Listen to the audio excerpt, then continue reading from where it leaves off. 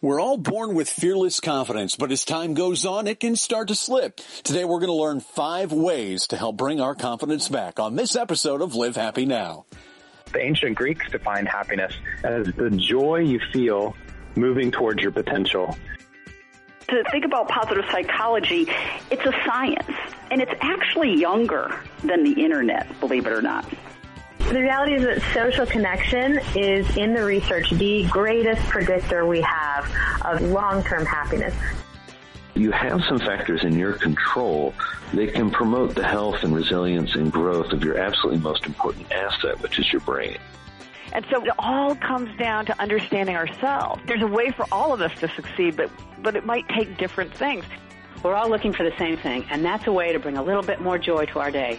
Join us as we look at the many different paths that lead us to that happy place. This is Live Happy Now. Hello and welcome to another edition of the Live Happy Now podcast. I'm your host, J.R. Houston. And this is the Live Happy Now podcast. Wherever you are in the world, wherever you may be listening, we are just thrilled that you are making us a part of your day. And we're glad that more and more of you are making Live Happy Magazine a part of your day. A lot of folks are picking it up off newsstands everywhere, or they get it delivered to them each month. You can also get a digital edition, which is available in the Google Play and the Apple App Store.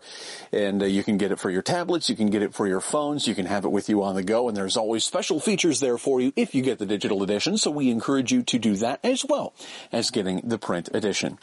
Well, Karen Rockind is a leading happiness expert, media personality, and the creator of Purpose Girl, which is a movement to empower purpose-driven living. She's taught thousands of people real-life strategies to reclaim their happiness and live to their fullest potential of success and well-being. Live Happy CEO and editorial director Deborah Heiss spoke with Karen about 5 steps to a more confident you. Karen, thank you so much for being on Live Happy Now. Really glad to have you on the show. Thanks for having me. I'm excited. Well, I'm excited to talk to you because it looks like you are passionate about something that I'm really passionate about, which is empowering people, specifically women. We want to talk to you a little bit about some ideas on how to do that. But first, why don't you give us a little idea about who you are? Absolutely. So I have been empowering women, I suppose, my whole life. I think it was born for that, and that's part of how I figured out that this is what I was born to do in the world. Professionally, I speak to companies all over the world, like BMW or Avon and Progressive. I'm on SiriusXM Radio as the happiness guru on their women's morning program, and I coach women either in taking them on retreats to wonderful places individually or in groups. And my passion is, and my purpose is that every woman, every person, I'm a girl's girl, so every woman really comes to know who she is and feel empowered in her own voice and her truth, and then to go speak that and live that in the world. And we can talk about my journey if you want, but as I had 15 years in corporate marketing, most of which was in automotive, and if you just meet me for 5 seconds, you'll know I am not an automotive girl. I was just born and raised in Detroit, and so when you go into marketing and you're in Detroit, that's what you do. And the whole time I just knew I'm here for something. I just feel like I have a purpose, and I couldn't figure it out. And it was painful that I couldn't figure it out. And as I myself started to just do personal work and really getting to know who am I and when have I been happiest in my life, every single time had either been as a camp counselor, and I had, younger girls that I was, helping with their arts and crafts projects and helping them to feel good about themselves, or I was a youth group advisor and found this passion and love. These girls were so optimistic, high school girls, about the future, and yet they were so self-deprecating about who they were, their bodies, or if they were good enough, and several had eating disorders. And I just found this natural love for seeing, this ability to see each one for who she is, and this love for empowering her to be her true best self in the world. And it's a whole long journey. We can talk about how I turned my purpose into a career, because that was crazy pants. But so that's who I am. And I feel like I have the best job in the whole world because this is what I get to do every day. I tell people that all the time. People who've listened to this podcast before or heard me speak or work with me. Pretty much my tagline is, I'm Deborah and I have the best job in the world. So, but I genuinely think everybody should feel that way. Exactly. Everyone should feel like they have the best job in the world. Yes. My company name is Purpose Girl, and it's because I believe we all are here for purpose. Like, we wouldn't have been born if we weren't here to live a unique purpose that is ours and ours only to do in the world. And when you tap into that and you're naturally doing it, you will feel that way too. You will feel that it's your best. You have the best job in the world. Yeah, and I want to just interject here that we're talking about these in the context, these topics in the context of women, but of course, everything we talk about is also applicable to men. It's just, men approach it a little differently. Can you explain a little bit about what you've seen in the differences between men approach purpose and empowerment versus women? Absolutely, absolutely. And when I speak to companies, I speak to both men and women. Some hire me to just come in and talk to their women's groups, but often I'm speaking to both. And what I notice is, and there's research to back this up, typically men, this is not everybody, of course, but typically or on average, men have an easier time talking about themselves, talking about their strengths, really being able to talk about what they do well and why they deserve the promotion, and they're not afraid to speak up at the table. And I don't know that women are necessarily afraid to speak up. I think that for the most part, many women have been, we've been conditioned or taught from a younger age to wait to be asked until we speak, or it's not polite to brag, that we would look like a know-it-all if we were, hogging up space. And research on this looks even at middle schoolers, that in elementary school, it's the girls that are raising their hand more and they're speaking up more.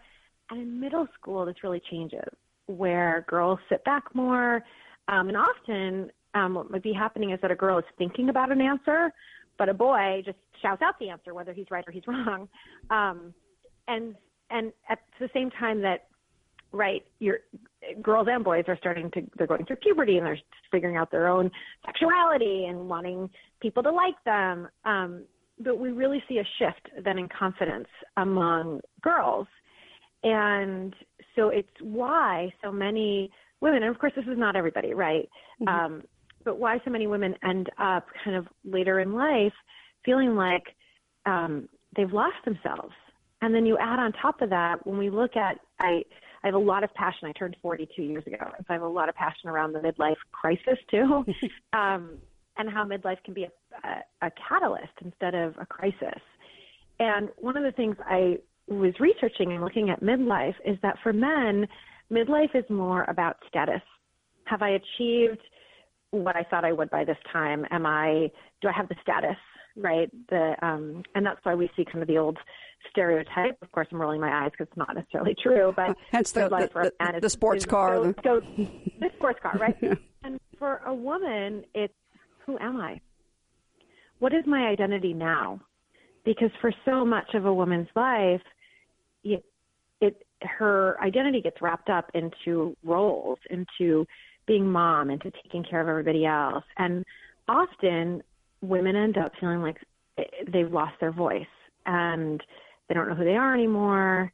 And it's this age around midlife where I think we all start to say, who am I now? And what do I want for the rest of my life? And so for a woman, it's more around, what the research shows, it's more around her identity and really claiming a new identity that is separate from mom, separate from worker, and it's just, I am me, and I want to know who I am and feel confident in who I am as a human, as a woman, as a human.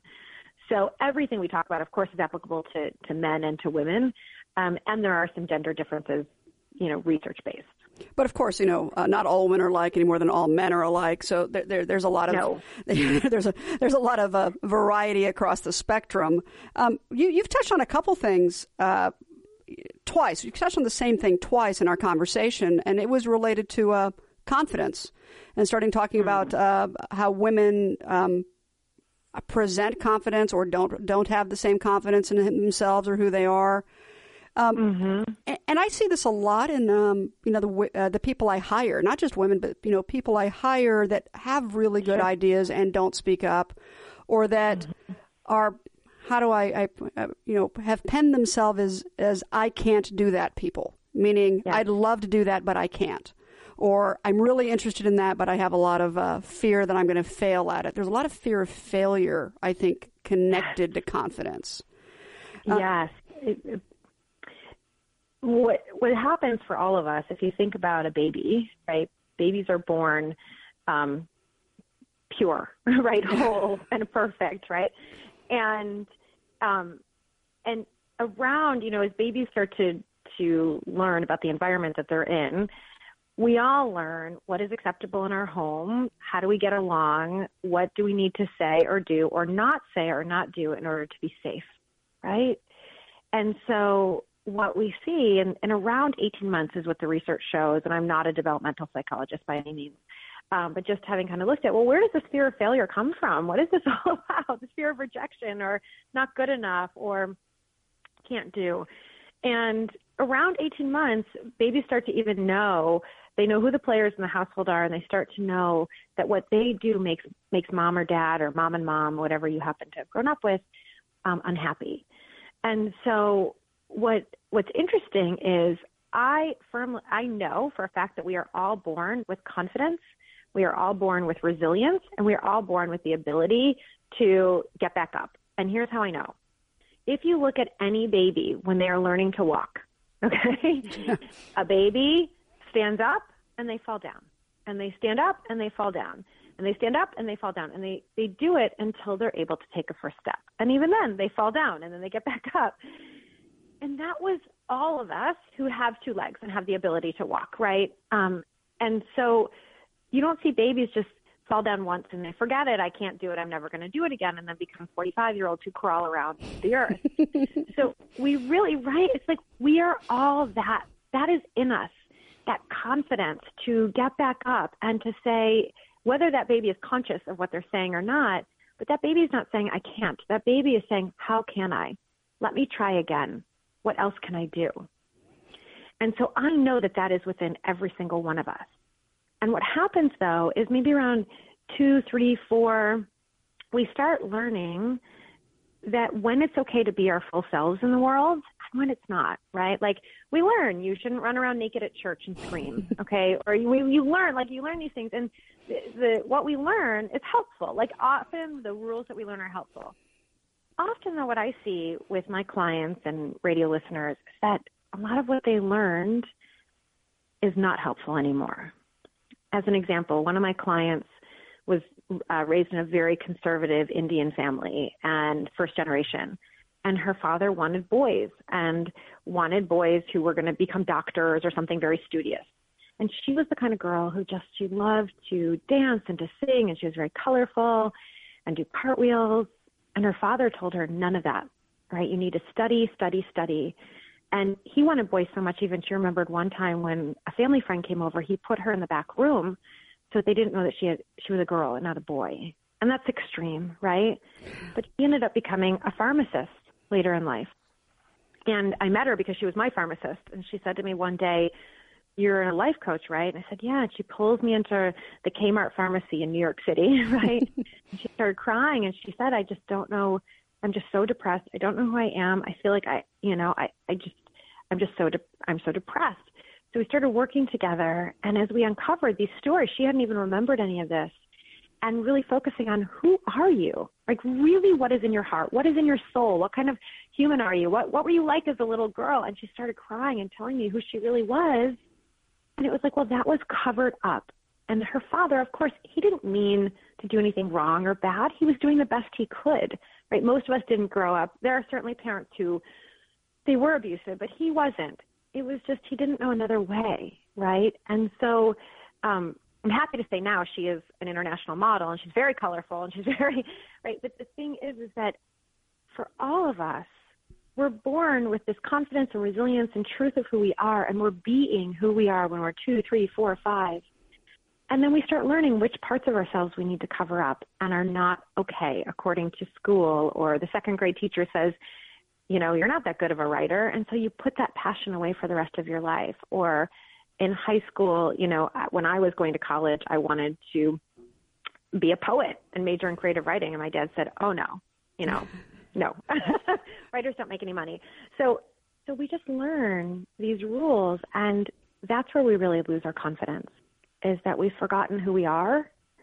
We've hidden our dreams, and we've let other people tell us you can't, or you shouldn't, or you have to. And when you hear yourself saying any of those words, those are the red flags that is not your own voice. And one of the things I work a lot with my clients on is mindset. Every time you say I can't, to shift that into how can I? Every time, right? It's like a simple shift. But we have to really get to the root of these fears, the fear of rejection, the fear of failure, and be able to look at everyone and use your fear as fuel by learning, like now, since I do write and have written and been part of a best-selling book, I'm like, you say writers can't be successful? No, that's my fuel. I'm going to show you how successful a writer can be, So we can use our past, we can use that fear as fuel and our pain, we can turn all of our pain into purpose.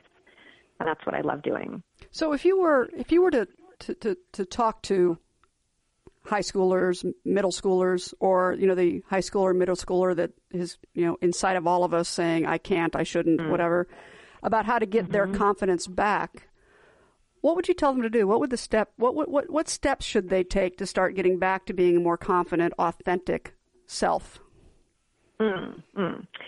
So first thing I would do is to make a list of every regret you have, every dream you've ever had, every idea that you have in your mind said, that's stupid, I can't do it, that's foolish, I wish I had. Oh, and add to the list your jealousies too. Because every single one of those, either jealousy or regret, it's information, and it tells you something that you're really, really wanting, at least you're wanting the essence of. And then number 2, I would say pick one that is not your end-all, be-all dream. It's not writing the book. It's not becoming an artist, whatever it is. And do that one, right? So like for me, when I did the same exercise, because I ended up severely depressed because I wasn't following my dreams. And the one I picked was I had never gone abroad in college because I had a boyfriend and I was afraid he wouldn't want to be with me anymore. You know what I'm saying? So I said, okay, I'm going to go abroad by myself. And I booked a ticket to France for a month.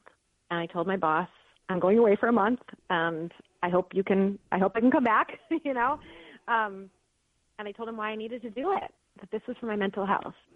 And so it wasn't the end-all be-all, which was doing this work in the world, but it was picking something that was kind of separate, And so I would start doing one thing, and it doesn't have to be as big as the France thing for me. It could be one thing like you've always been curious about doing fencing, and so go sign up for a fencing class. Or you've always been interested in medieval times, so go buy a medieval times book. Things that maybe you've said to yourself in the past are silly or stupid or you don't have time for. Pick one. The next step, or another thing I would do, is super important to really spend time getting to know who you are. So most of us spend time beating ourselves up for what we're not good at or what we stink at or what, right? Yeah. And it's super important. The middle schooler in you kind of put away some of the more eccentric or what she or he thought was dorky or whatever. And it's really important that you spend some time and you get to know what, fill in the following sentences, I'm inspired by, I'm interested in. When I was a kid, I played with. When I was a kid, I dreamed about. What I have been my best self when. I love, Maslow called a peak experience when you are having a moment of transcendence and awe. And I believe that we have those moments when we're living our purpose. And so you can go back in your life and say, when have I felt like at my peak? Not when someone gave me a reward, but I felt awesome about being me. Simple exercise I give clients is called I Love Me When, and just make a list of all the times you love being you. But then start doing that more, right? So I had a client who did her I Love Me When list, and she loved herself when she was singing, and she loved herself when she was hiking. And so I said, all right, well, how often are you singing? And she said, I don't. And I said, why? And she said, I don't belong to a choir. Okay, well, join a choir. Well, the problem with joining a choir is, and I said, okay, how about hiking? And she said, well, I can't go hiking. Why not? Well, the problem with hiking is, and everything had a problem with it.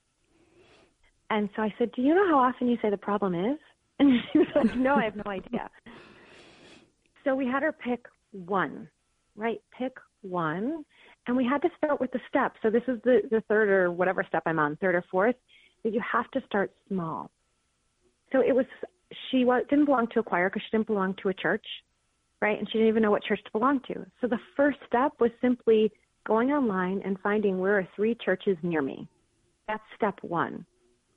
Step 2 is the next 3 Sundays, go visit those churches and see which choir you like, right? And which church you like.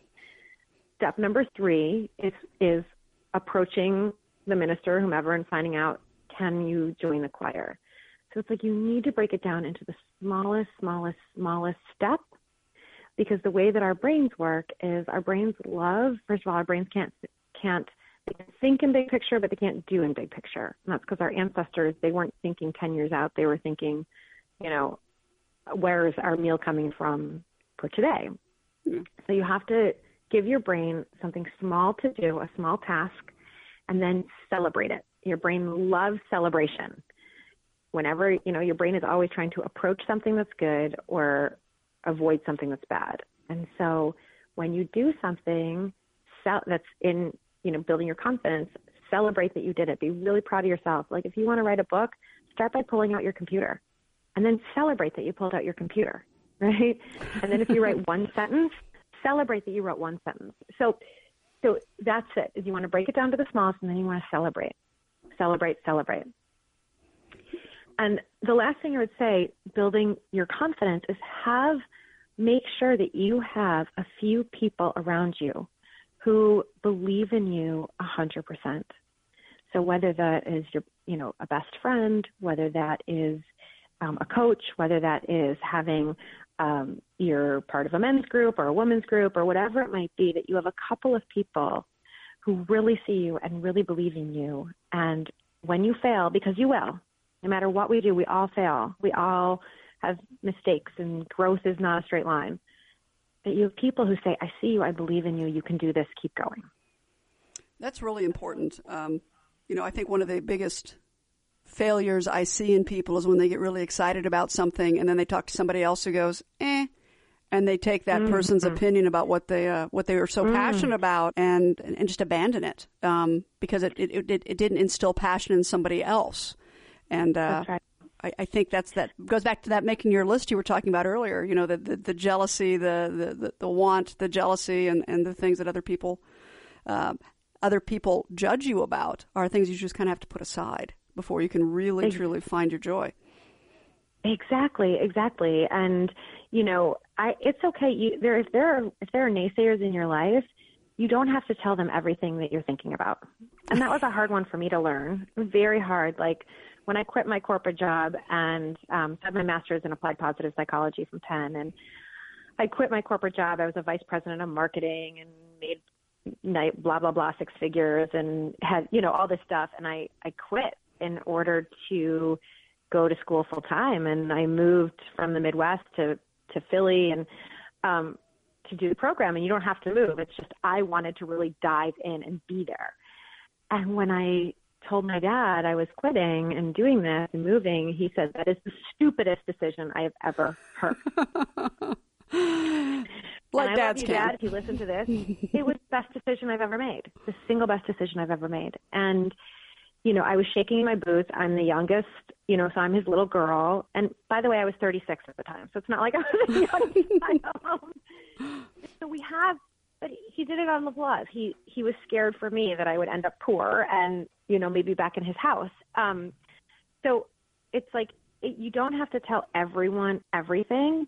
Have 1 or 2 people who believe in you, who you can share your dreams with, and who are going to say, I believe in you, you can do it, keep going.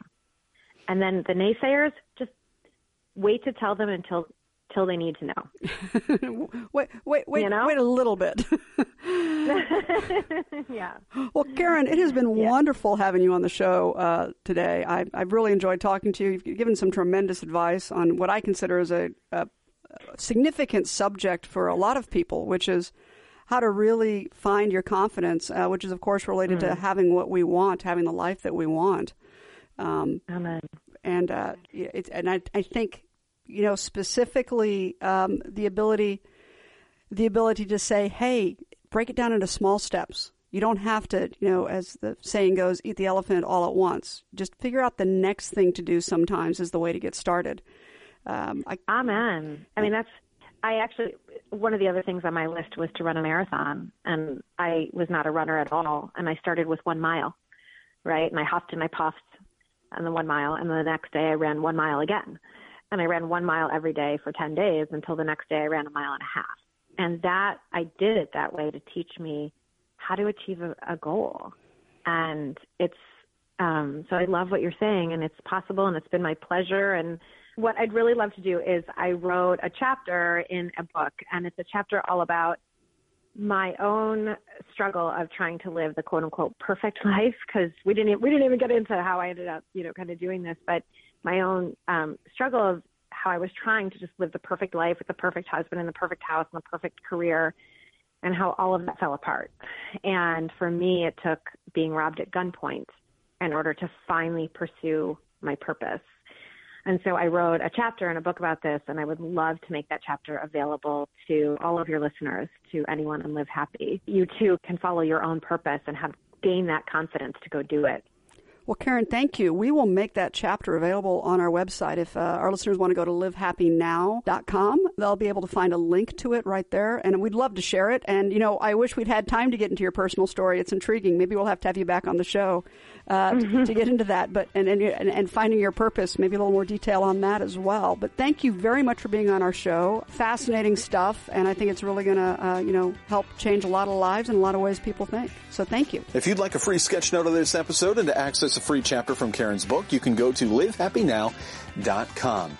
And if you would like to add your opinion to the conversation, you can always do so on Twitter @LiveHappy, Facebook.com/LiveHappy, or send us an email, podcast@livehappy.com.